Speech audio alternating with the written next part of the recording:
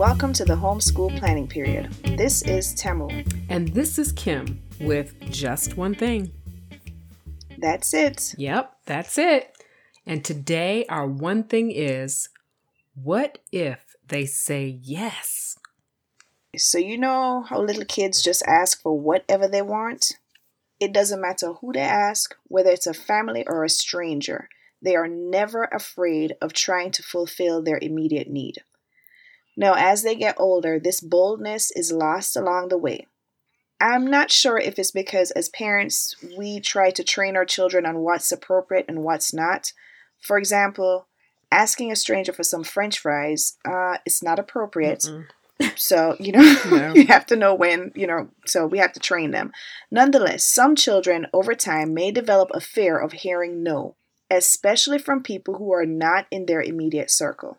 Yeah, that's real. The fear of rejection. Yeah, absolutely. So we have to encourage our children, preteens, and teens to push past this fear and not limit their options. Remind them that if they don't ask, the answer is 100% always no.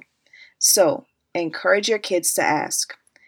So they want to audition for that special role in the church play. They have to ask. They want to earn some money by babysitting, pet sitting, cutting grass. Help them create a flyer and hand it out to neighbors, asking if there's a need for their services. They're not sure they'll be accepted to their dream or reach college. Now, how are they going to know if they don't apply? Yes, they could get rejected, but there's also a possibility that the answer could be yes. Absolutely. And as parents, we can encourage them to be confident to ask for things that they want.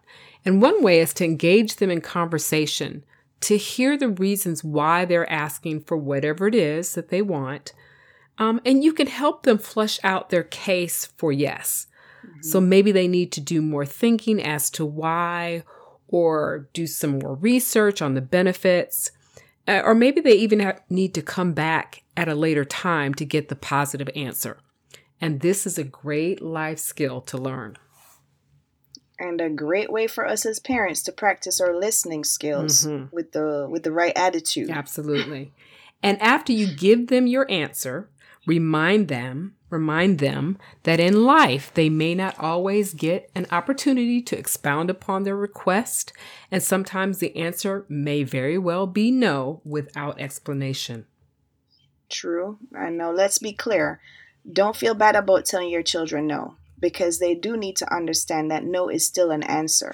However, they should never let the fear of no deter them from trying. Exactly.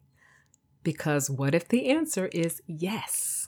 So now we look forward to hearing how it goes. Remember to email us with your questions, suggestions, or progress at quaranteaching2020@gmail.com. We are on Facebook at the Homeschool Planning Period.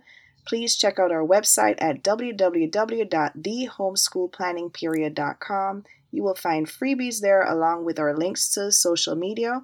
Please like, subscribe, and share. And thanks for listening. Well, this episode is in the books. Until next planning period, keep washing your hands With soap. Now mask up and be the teacher you want your child to have.